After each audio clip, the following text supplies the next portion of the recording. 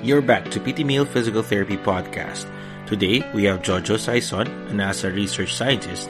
He earned his Bachelor of Science degree in Physical Therapy from the University of Santo Tomas and his Master's degree and Doctorate in Orthopedic Manual Therapy through the Ola Grimsby Institute. He is a co-lead investigator in a NASA study, which we are going to tackle later. He has published with Dr. Alan Hargens the first comprehensive review of possible causes of low back pain in space. He is also an active lieutenant commander for the Philippine Coast Guard. He is an international educator, motivational speaker, and more. So come take a listen. All right, welcome to another episode of PT Meal Physical Therapy Podcast, a smorgasbord of inspiring insights and information about the physical therapy profession and practice from the perspective of Filipino physical therapists. This is your host, Johan de la Paz. And for this episode, we're going to reach new heights because what we'll be talking about is space. So I'll say that again, space, physical therapy in space. How cool is that? So to help us know more about it, let me introduce my guest, Dr. Jojo Saison. He is a physical therapist, a doctor of manual therapy, and a fellow of American Academy of Orthopedic Manual Physical Therapists. He is a research scientist, consultant, co-investigator in the NASA, National Aeronautics and Space Administration, IVD team, which studies the risk of intervertebral disc damage after prolonged space flight. He is also the human performance consultant in Project Blackbird, a U.S. initiative in building a rocket car powered by hydrogen peroxide propellant. He is also the founder of Project Michelangelo, which we'll be talking about also later. He is president of Jojo Saison's Physical Therapy and Rehabilitation, and he is also an instructor in the Doctor of Physical Therapy in Orthopedic Manual Therapy program in the Ola Grimsby Institute Consortium. Wow, that's a lot of achievements. So here is Dr. Jojo Saison. Jojo, welcome to the show. Oh, good morning, Johan, and magandang umaga sa inyong mga Filipino physical therapists out there. First, I just want to commend you, Johan, for doing this because we need Filipinos who are movers and shakers and thinkers who can expand not just the profession of physical therapists, but also to raise the flag of the Philippines na kaya ng Pinoy. Yan ang ating mantra. Battle cry natin yan, Johan. Right, kayang-kaya talaga ng Pilipino. So that's also one of my objectives here is because I've been hearing a lot of foreign physical therapists na podcast, and I thought like there's a lot of physical therapists or Filipinos who are doing good or better than that. So I want to showcase the Filipino talents in physical therapy especially. So before we start our discussion on how you got into NASA research and your research about the intervertebral disc, could you give us a brief background on how you got into physical therapy and what led you to that path to becoming a physical therapist? So how did I start physical therapy? It is because of Barkada. Mm-hmm. Of course, Barkada is our smaller unit of family or Mm-hmm. friends. I graduated kasi in the University of Santo Tomas. I graduated in high school in 1980. So that's a long time ago. So I'm probably as old as your father. And then from then on, I wanted to become a surgeon. That was what I wanted to go to medical school. So I needed a pre-med course, right? And most of my barkada, which is just a few of us, they all went to physical therapy. And I said, why? You're going there. Where am I going to go? I'm going to go with you. So it's almost like serendipity. Now I ended up going to physical therapy. And plus, I really enjoyed the human body, how it works. I'm just in awe. Kaya sumali ako ng physical therapy for a pre-med course. Mm-hmm. But when I graduated physical therapy, things started to change. Somehow, I was pulled, not because I did not want to become a surgeon, it's because of economic reasons during that time. Because my father, like most of the fathers of our Filipino PTs, they had to sacrifice. That's one thing good about our culture. the father of the family will sacrifice and do their best to get their children through school. And my father did that. He was an engineer. He went to Saudi Arabia. And I realized that he was spending for my education as well as my brother and sister. And it seems unfair that he had to leave the Philippines 8 months or 10 months out of the year to be in a foreign land just to send us to school and feed us. Mm-hmm. So my father said, don't worry, I will send you to college. And I was accepted in the UST Medical School. My grades were high enough where I did not have to take the exam. But I told my father, Dad, I think you better come home and let me work. Yeah. So it's by the beautiful Filipino culture, which we call the unspoken demand. I was the eldest of three, and it seems like we have this innate responsibility to take care of our family. So I just asked my father to, well, can you just lend me some money? It was only $600 one way to the United States, but of course it took about 1 year to arrange the paper. So eventually it was because of my friends that ended up being a physical therapist. So I decided if I could not be a medical doctor, I will still pursue this in another avenue. I knew something big was waiting, and this is what I want to talk about later. It's the human spirit. What is it? What makes somebody move? So in a nutshell, that's what it was. Wow. So it wasn't really a choice back then, but your friends pulled you to that direction, which is a good one. Yeah, that's why you have to choose your friends, because if your friends want you, they go somewhere where it's really disruptive to your soul, then you will be them. But of course, I thought it was really a good idea as well, and I chose my friends. Mm-hmm. That's right. They were good people. So the first time I've heard your name was back in 2016. I was new here in the U.S. and I think I saw a Facebook post about your speaking engagement in UST, about your role in NASA and in the research in your research work in NASA. So before we go to the actual role, so how did you land that position as a research scientist for NASA? Okay. Well, we have to understand that every single thing that we love in this life and who you have become have come from your childhood. Mm-hmm. All the astronauts that I've talked to, had coffee with, it's when let's say one of them, astronaut Mike Mullane, when he was a young boy, he played with rockets. He mm-hmm. would fly these model rockets, and he ended up being an astronaut. One of my good friends, Scott Perezinski, he was one of the Hall of Famers. His father took him to NASA and watched the launches of the space shuttles, and he became a space shuttle astronaut, and he also became one of the Hall of Famers. So my story was different. In July 1969, NASA landed the first men on the moon. That was Neil Armstrong and Buzz Aldrin. Of course, Mike Collins was flying the orbiter and waiting for them. So it was a summer of 1969, and I was 6 years old. Oh. So my father asked me to watch it with him. So we watched it in this black and white TV, those Zenith TV with the spindly legs and rabbit ears, and we watched it. And my father did not know that he was actually inspiring me and igniting what I have to be in the future. So when I watched those astronauts come down, and I was so enthralled, I was taken aback, like, wow, there are people on the moon. So when I looked out the window and I saw the moon, and I could almost imagine there are people on the moon.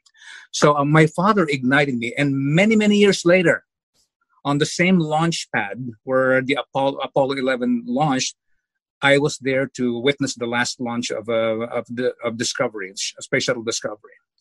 So time is like a time travel from the past 1969 to about 2011, I believe that was the last flight.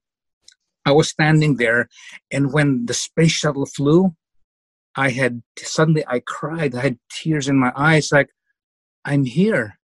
It's like, and my father, of course, had passed away. So it brought me those memories. So it's the human spirit.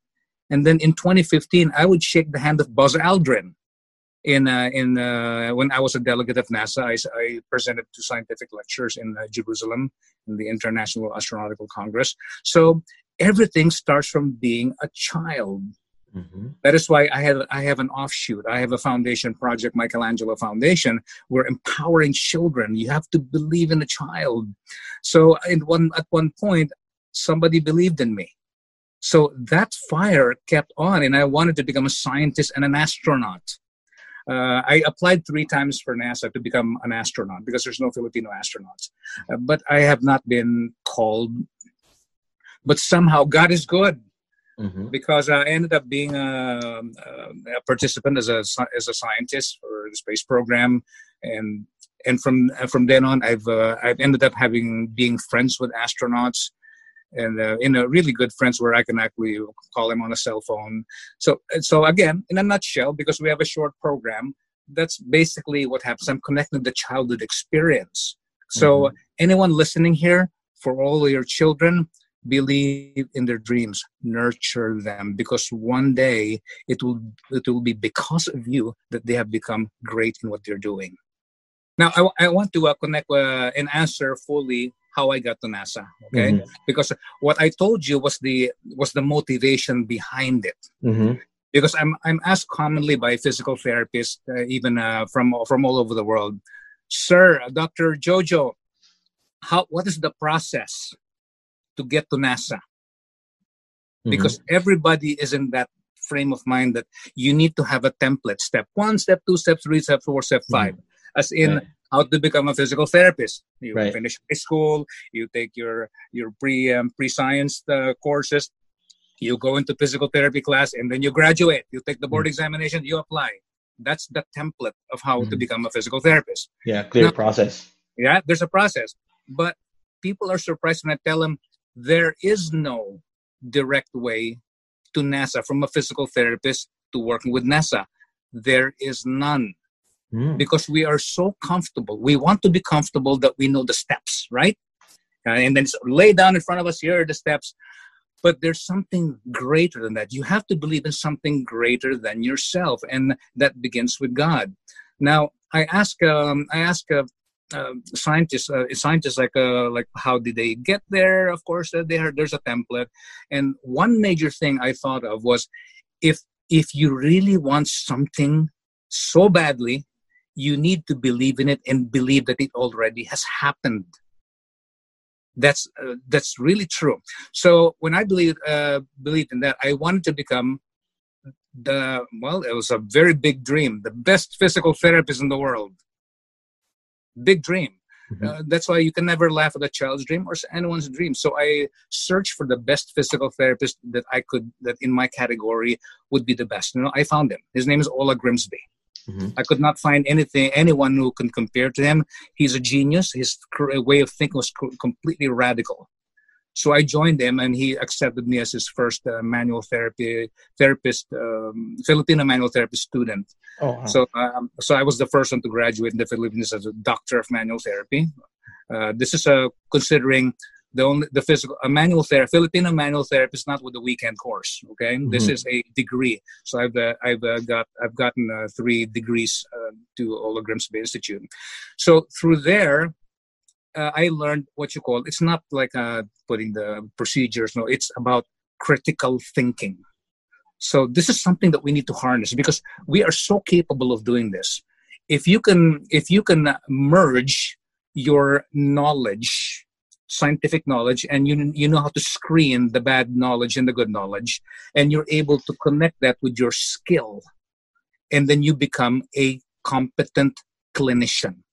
Right. Anybody can be called a clinician, but who is competent? So that's a competency is not just doing what the correct diagnosis and the treatment, but there's also a professional intuition. It's an intuition not only in the pathology, but but of the spirit and the human being and the connection to your world. So it started from there. Then to become a scientist, I asked another scientist, somebody who became my mentor, Dr. Alan Hargens. He's actually a world-renowned NASA scientist. He's awarded the highest award, the civilian award. And what I learned from him is that you need anyone, I'm not just a physical therapist, need to present something that NASA does not have, and you go for it. So by the grace of God, as much as you want something, God will provide. And it's scriptural. He said in scripture, as a man thinketh, he becomes. And if you have the faith of just a grain of mustard seed, you ask that mountain to uproot itself, throw itself into the ocean, and it shall follow your command. You know, it might sound allegorical to people, but it's actually true. I believed in that. So what happened? It's amazing. Somehow I got to meet Dr. Hargens, and he had a lecture on exercise on space. And one thing that struck me was that he said the astronauts develop back pain in space, and NASA does not know why. And I had this pull from I believe is the Holy Spirit saying, Jojo, you can solve this. So I spoke to Dr. Hargens. I said, Dr. Hargens, I think I know why. Then I realized there's another way of doing this. He basically told me, you can't just say that. You have to prove it by a peer-reviewed study. Mm-hmm. A peer-reviewed study. Never done this before, right? That means you don't just set a concept. You know, it has to be reviewed by the best minds in the world. So what I learned from the Ola Grimsby Institute, that critical thinking was so crucial, because these were stepping stones, and I was able to write a most probable theory. So it became the research paper, the theory of low back pain, or pathophysiology of low back pain with exposure to microgravity. So I asked Dr. Hargens, and I know he's published into the thousands. So I was in a way I was a little afraid to show him what I have, because nobody wants to be rejected. Nobody. Right. But you'll never know until if you find out. So I sent him my information, and he answered back an email. And it's very typical for high-level thinkers, in my experience, even astronauts. They're one-liners. Okay, Filipinos like to engage in a flowery talk. It's a long one, but they're one-liners. Just like Schwarzenegger's, I'll be back. Yeah. One-liners. So when he read my proposal, Dr. Hargens said, he emailed me.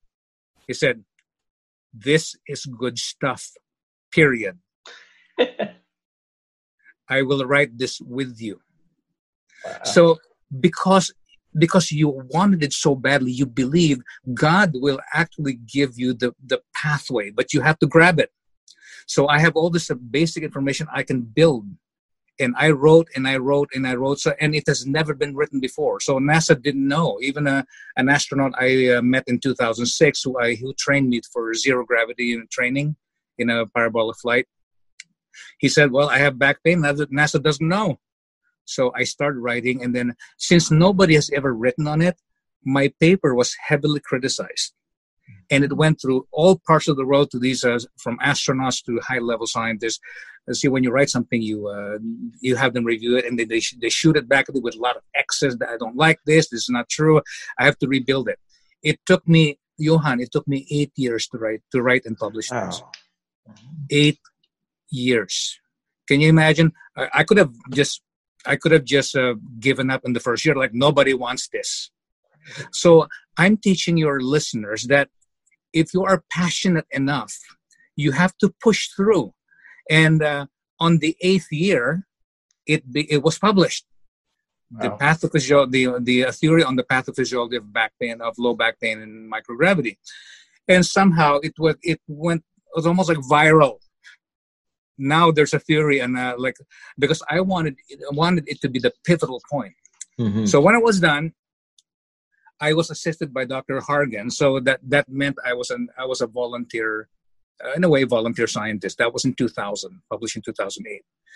Then after that, NASA usually launches a what you call a call for papers. Mm-hmm. What they do is they make a call for researchers, and they state what their problems are that they want to find out the answer. And one of them was in 2008, exactly in 2008, NASA wants to find out the damage of intravertebral discs in spaceflight. So all the scientists from all over the world were trying to send their proposals, okay, so that they can be given a formal designation as a scientific team with some funding. Mm-hmm. So Dr. Hargens asked me to help write the proposal. So I was writing it. I had a deadline, and he said, and I asked him, "Why do you want me to help you write this?" And he said, "Because you're the most knowledgeable on this." So he designated me as a spine biomechanics expert in microgravity, just because I was the only one who knew about it. So I wrote it when we were accepted in 2010. That was 10 years ago. He mentioned to me that the research I had was the main reason, the most likely reason why NASA approved our team. Because this is kind of funny. When I was doing the review and I was preparing this proposal, I had the bios and resumes of all the other scientific teams. Mm-hmm. So these are doctors and scientists from UCSD, UCSF, from all sorts of prestigious universities. And I saw there's a category there. Let's say, how many peer-reviewed studies have you published? And I looked at all of those scientists, and I saw hundreds to thousands per scientist. Oh, wow. And I was like blown away, like, gosh, these are like really like brilliant people. Mm-hmm. And it came to my resume, Johan, and then I had to answer that question. So I typed my answer. I had one peer-reviewed study. Oh. But that one was the reason why NASA accepted us. Right. I had one research, but it was the one that was the bullseye. Mm-hmm. So now, whenever you experience success like that, you step back and realize it was not you. Then I realized wisdom, which told my mind, God will not call the qualified. He will qualify the called. So from then on, I even offered everything, every page, every word I make, I offered to someone greater than I. Because I realized the secret to this, especially for those listening, is that if you bow down to God and realize that it was never you, you remove your pride, you remove your arrogance, it was not you, but it was only given unto you, the more He will give unto you, not for your own sake, but for the sake of others. In this case, for the sake of astronauts, for the sake of the other researchers who will use this, for the sake of the physical therapists who will glean information from the research I'm doing, and furthermore, for the Philippines, kaya ng Pinoy. Right. Wow. It's a powerful story. Very inspiring. Kanina, you were explaining that you were it took you 8 years to complete that initial study, right? Were there any times that you said to yourself, like, I wanted to give up, or are there any moments that I want to push through, but I'm having hard time? So what made you go through that 8 years until you reach that goal? What helped you through that? Because that 8 years it's not a joke, you know. It's you can do a lot of things in those 8 years, but what really got you stuck into that? I'm gonna stick to this, pursue this, and I'm not gonna give up. Okay, that's an excellent question, because so many people, when they stumble, they give up. Okay, So most of the time you glean some history on the most important people in history. For example, when we talk about Thomas Edison, okay, I hope everybody knows who Thomas Edison is, the inventor of the light bulb, right? So Thomas Edison, the genius, he said that when he developed the light bulb, it was his 1,000th try. He failed 999 times. Just imagine if you stopped at the trial number 25, then you would have lost it. So this shows the power of God and the power that what he gives us if only we believe. That's why if you are committed to your dream and to your passion, you have to commit. That's why you have to believe it already happened, because everything else will be a distraction, and you have to redefine. Because I started redefining things. Mm-hmm. For example, I don't believe in a problem. No, a lot of people have a problem. They cry, they have a financial problem, whatever. They cry. No, a problem is nothing more but an opportunity. Oh. It's an opportunity. So I kept that definition in my mind all the time. So if I have a rejection, or let's say half of my paper was rejected, and a scientist from Sweden saying, this is not right, it was my opportunity to prove that I was right. So I made modifications. I found more research. I put it all together.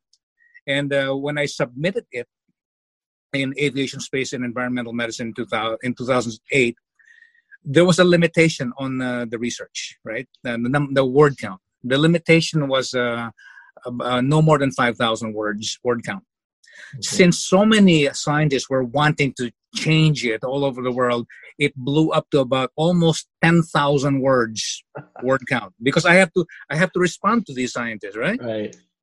So now the paper is basically disqualified from being printed, right? So now there's another obstacle. Hurdle, obstacle. But I so believe that this information is so powerful that they're not going to throw this away. So the editor-in-chief of Aviation, Space, and Environmental Medicine sent me a message. He said, "Dear Dr. Sayson, I really want to publish this. Can you make this 5,000 words?" So that means I have to cut the almost 10,000 words, half of it, to make all the information fit in that 5,000 words. And I said, no problem. Because I believe I can do it. And it's not just me. This is a lesson for humanity that anyone can do pretty much anything. Sometimes it's not how you expected it. Sometimes God works in very mysterious ways, and he will provide. And then I was able to, it was published. Mm-hmm. And then it's been from then on, it kept on blowing up to different researchers. You can find it cited in so many papers. This paper actually was downloaded and read, I think, like 3,000, at least 3,000 times already by different universities. So it's about. So it's not about giving up. Is for fools. The moment you give up, you're done. Mm. However impossible it seems like, if you believe in it, just like what God said on the grain of mustard seed, you can do anything. Let's go to your study, which is the effects of the risk of IV disc damage after prolonged space flight. So what is this all about? Well, the problem is that there's a high percentage of astronauts developing low back pain and herniated discs. Mm-hmm. Now, NASA is really concerned because if we have a mission to Mars, which will take 6 months to reach Mars, and then the astronauts develop a herniated disc, now they're incapacitated. Mm. You cannot bring them back. Right. So these are parts of the human factors to make sure that we have healthy astronauts. So this is happening, but almost 70% of astronauts develop this back pain in flight, during flight, and post flight. And the herniated discs are high post flight. That means after they return.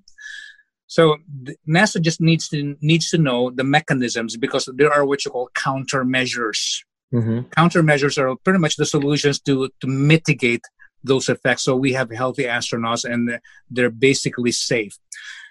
So in the end, we did 10 years worth of study, and we're cranking all the numbers right now. My main goal was to, or my main mission there was, I was the one who's collecting the raw data. That means I was the one meeting with the astronauts before flight and when they arrive from space.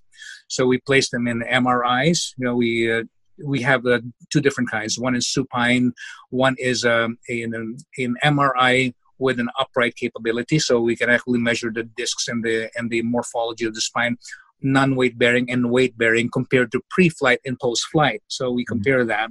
We also have a fluoroscopy, wherein we have a mechanism that we're measuring the movement, the intersegmental motion of the spine with the cardinal movements, except for rotations of flexion, extension, side bending. And then we compare that, mathematically compare that with the computer before and after flight. So from then we glean numbers on what's different, and is there a high probability value or p-value.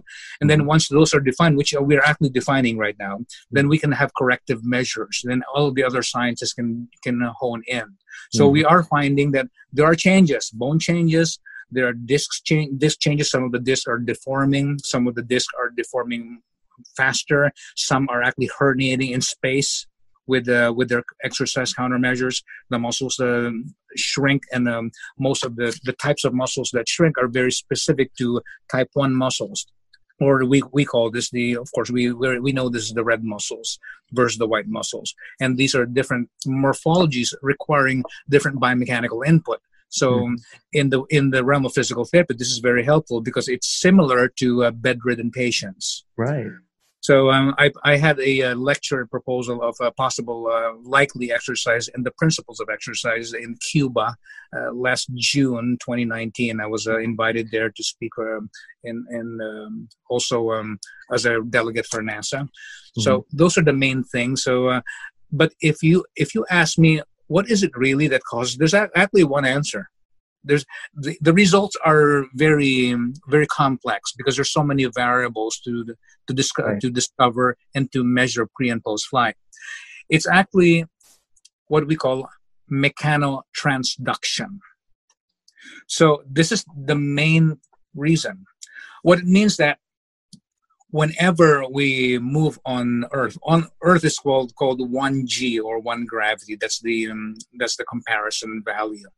In 1G, like you can stand, you can move, and then the muscles contract and compress the joints, and momentum increases.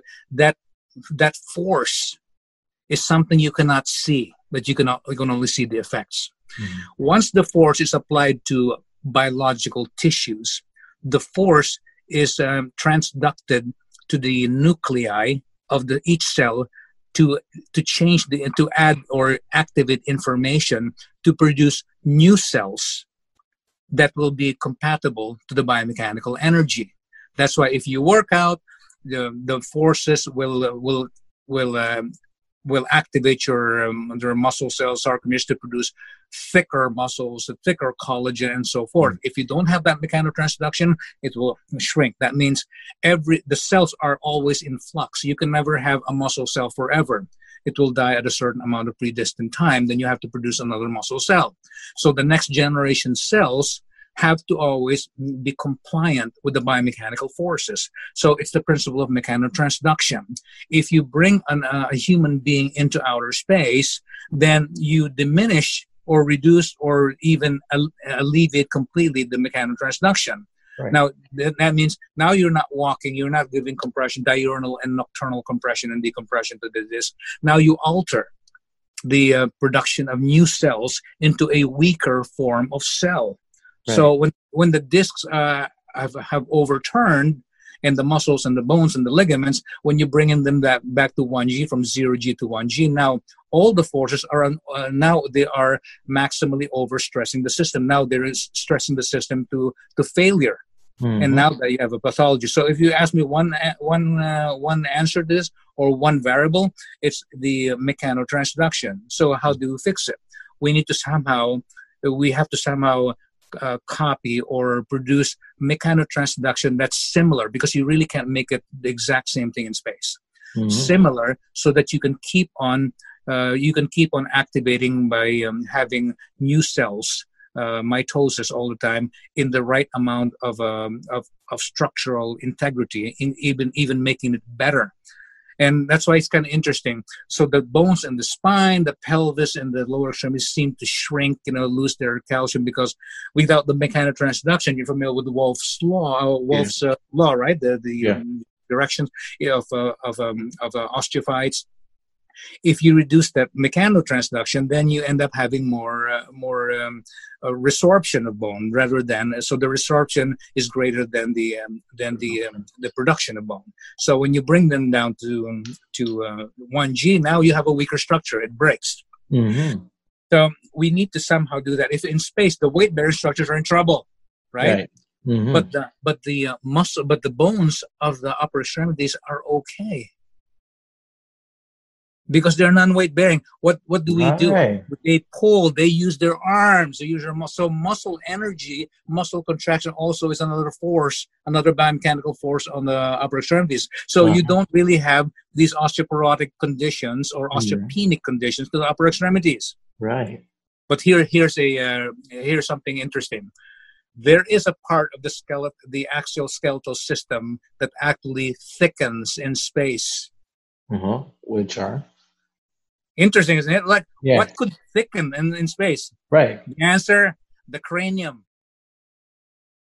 Because now you have more fluids. That's there's no hydrostatic pressure anymore. There's more fluid upflow toward the head, so there's more pulsation. So it's been speculated the pulsations against the cranium is greater. So you're producing more bone formation in the cranium. So when you live in space, you come down, you have a thicker head. Matigas ang ulo. Oh, wow. Right?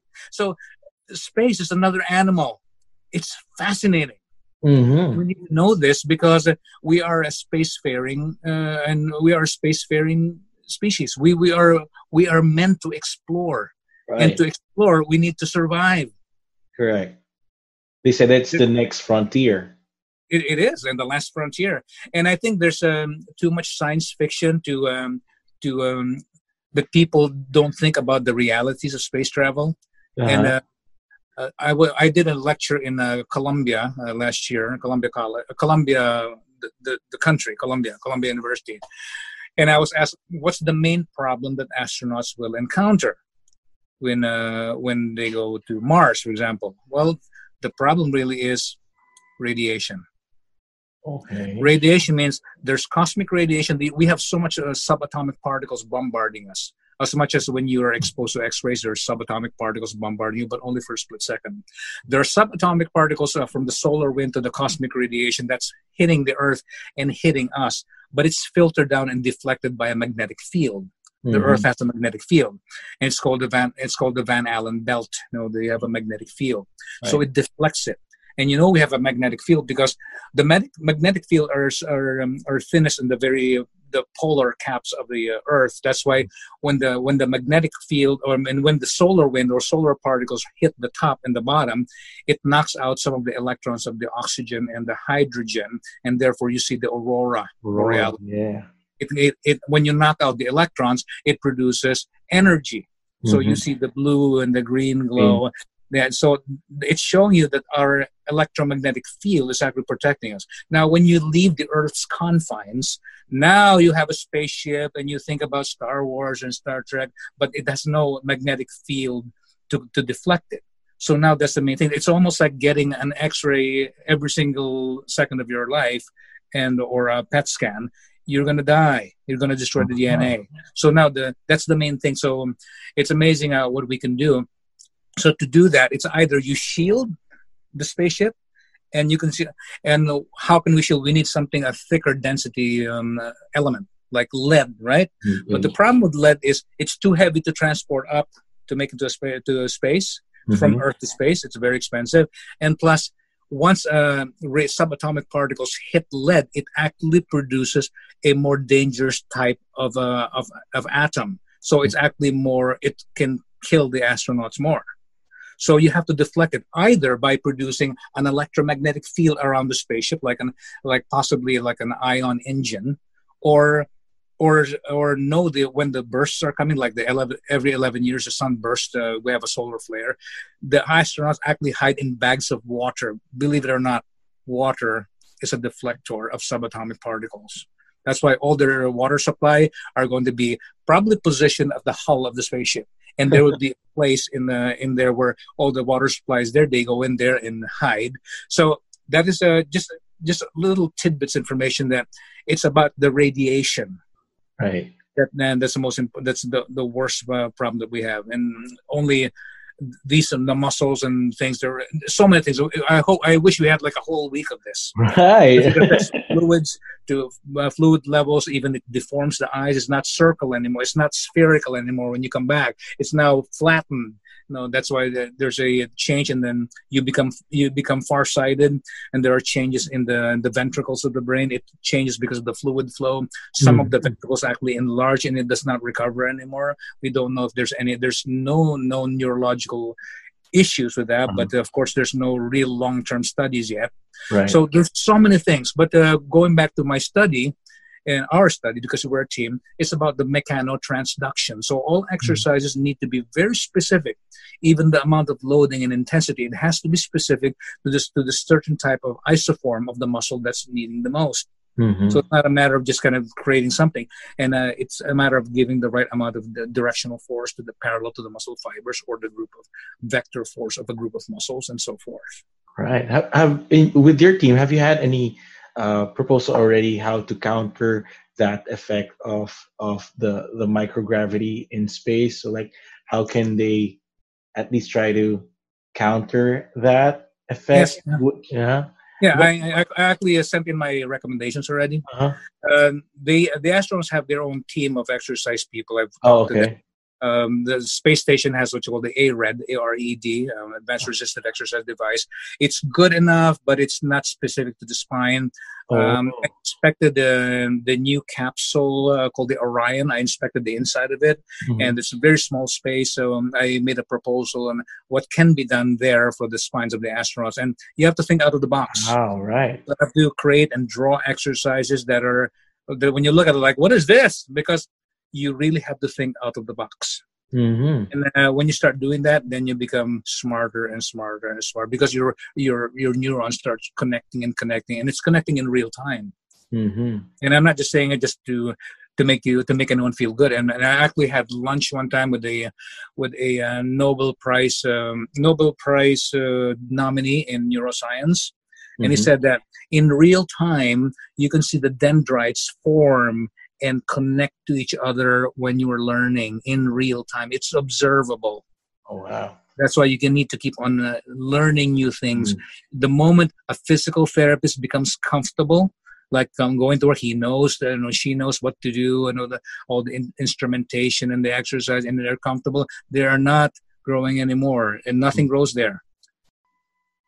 So I don't want to let you go yet until you discuss Project Michelangelo, because I know this is absolutely, this is a good foundation, and your purpose and objective with this is really philanthropic. So I want you to share to everyone what Project Michelangelo is. Okay, very good. That's a great question, and thank you for plugging that in. People ask me, how did I establish Project Michelangelo Foundation? And the answer to that is, Project Michelangelo Foundation was born out of corruption. Out of corruption. What do I mean with that? I'm sure a lot of your listeners, Johan, have helped somebody, or have helped in kind or cash to a foundation, and nothing was done, or it was stolen, or you've helped somebody who did not appreciate it. I helped a foundation in the Philippines and raised $500,000 pesos to build a school for the Aita tribe, and it was never really built. And the money that I raised were just taken in and spent by the people that I gave the money to.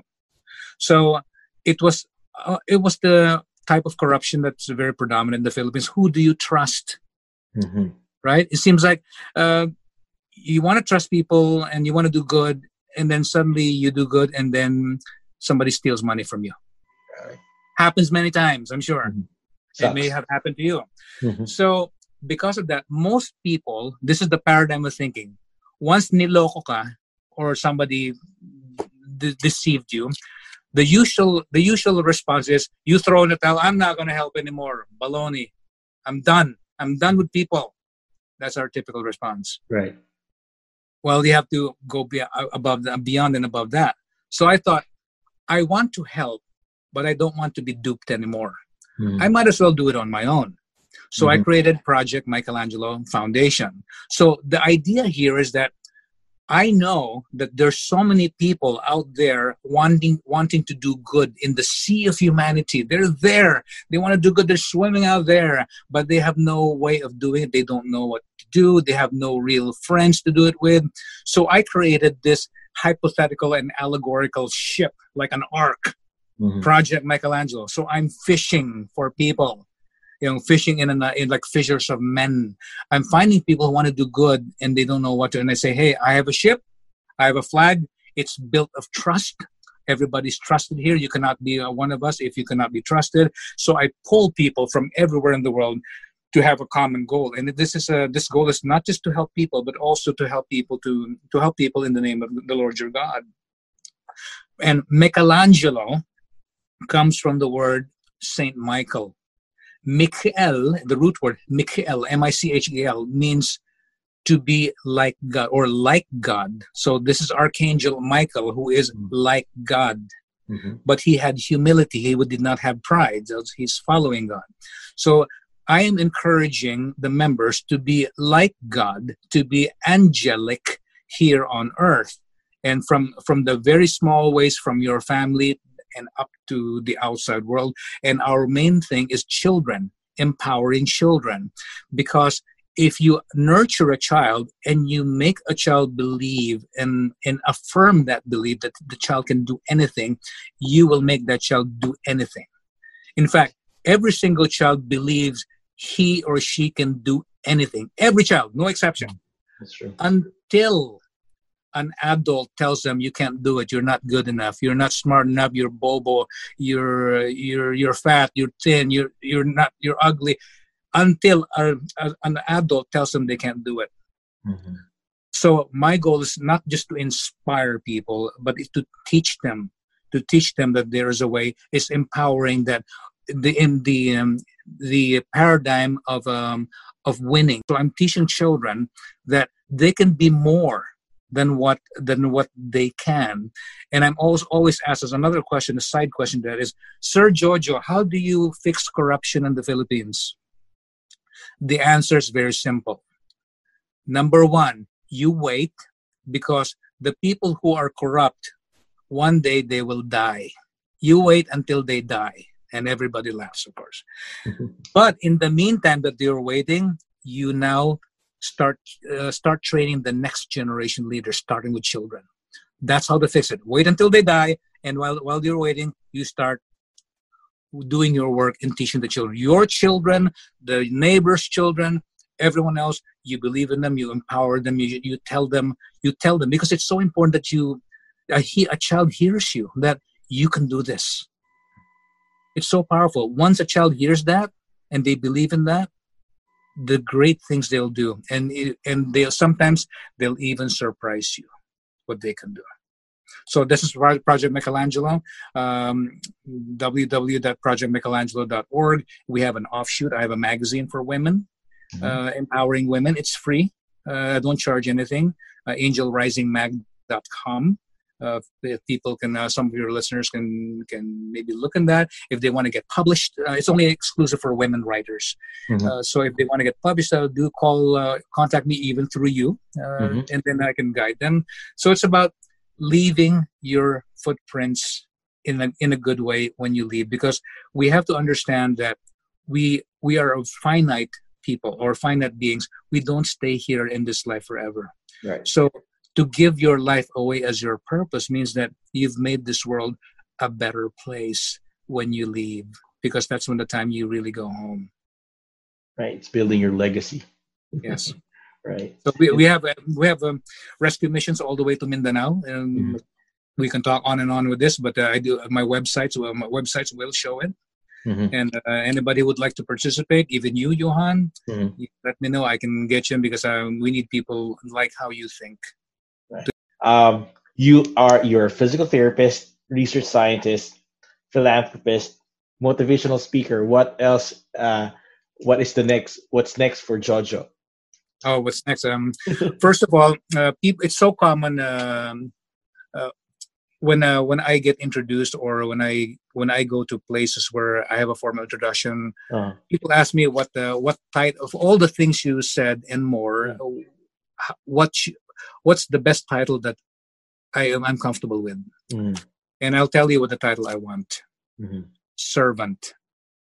I am a mm, servant of Jesus Christ. Nothing more, nothing less. Everything else is a decoration. right. So if you ask me what's next, I cannot pinpoint because I'm so excited because it's a big world out there, and I know there's more I can do. For one thing, I still want to go to space, so I think the next best thing I can do is go to the edge of space. And my plan is to within the next year or so is to rent. I'm going to rent a fighter plane, a MiG-29, and maybe and there'll be a backseater with a pilot to go to the maximum height. And from there, I'm not sure what to do because I'm going to use that for empowerment. Because Mhm, if you place yourself in times of place where you can die. That's mhm, why I have videos where I'm swimming with sharks or jumping off an airplane or whatever. It's not because of show off, because most people do this to show off. No, I want to feel the intensity of life by being close to death and knowing that I'm not being crazy. It's calculated. I know that Jesus is holding me, and I know that I'm going to use this to help people, to show them that there's really a way. If people work every day with their fears and they're prisoners of their own fear, they'll never get anywhere. Never. So the next thing is maybe I just want to touch the sky for a little bit, physically touch the sky, and go from there because I really want to do more. And while I'm still breathing, while I'm still um, a young to be elderly person, yeah, then mind, body, and soul. And mhm, I know I'm just to tell you the truth, I'm excited, Johan, because there's so many things I want to do, but I don't know it yet. mhm, And I want to show people that if you follow and believe in God, the greatest adventure in life comes with believing and following and worshiping Jesus Christ first. That's where it all starts. mhm, The adventure comes with it. It's a bonus. mhm. Right, and as you said, things would gravitate to you. Whatever you throw out to the world, it would also come back to you and gravitate to you. Kaya nga, it's the lectures, and when I lecture about this, it takes me several hours because I have slide presentations on how it works. Because Uh-huh. the moment you understand how it works, you'll do it. Right, right. So I'm so excited for what's next for you, and hopefully we can talk more after this. In other episodes, next episodes. So, Absolutely. uh, as a conclusion, I ask this to all my guests. So, what are the three ingredients that make up Jojo Saison? It can be like a characteristic, a value, a principle. So, what is this three ingredients that you always carry with you each and every day of your life? Okay, it's a fair question. I guess the first one is a self realization that you were created, and you have to be humble. I bow down to Jesus Christ. In fact, every morning, the first thing I do in the morning is I physically kneel down and say to Jesus, "Thank you for my life."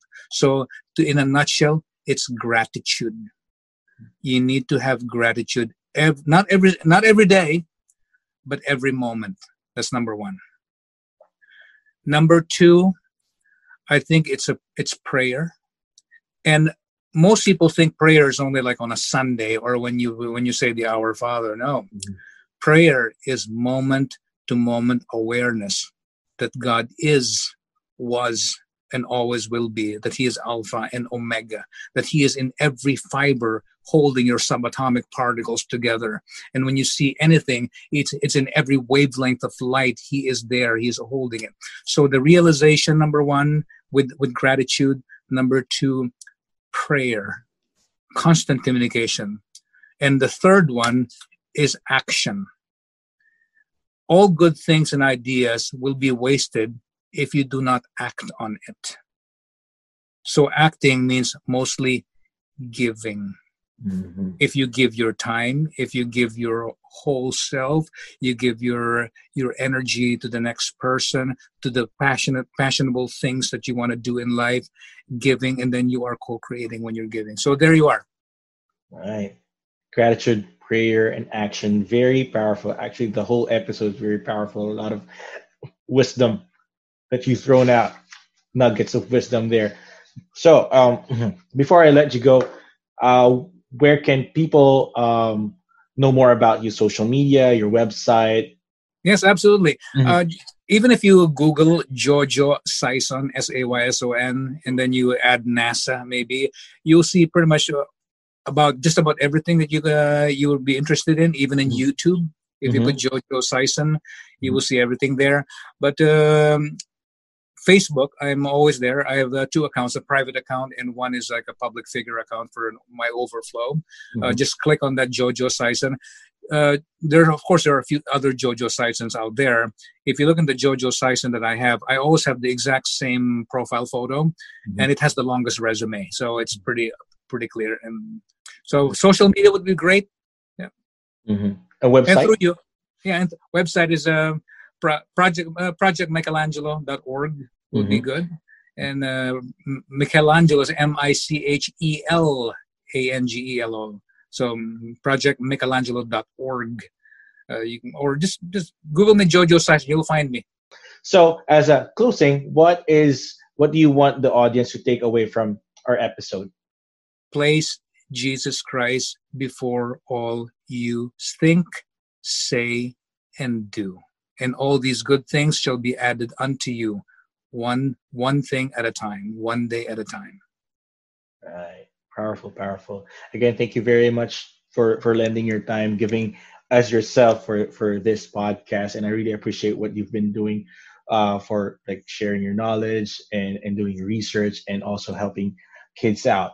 So again, thank you. Great. Okay. And for all your listeners and you, Johan, I bless you all in the name of the Father, the Son, and the Holy Spirit. Go live life. Carpe diem. Right. Bye. Yeah, right. Thank you. And that's another serving of PT Meal Physical Therapy Podcast. I hope you liked the episode. And Jojo has discussed a lot of things. And if you want to watch and listen to the whole episode, you can go to YouTube and search for PT Meal Physical Therapy Podcast and watch the whole episode there. Again, see you again next week, and bye-bye.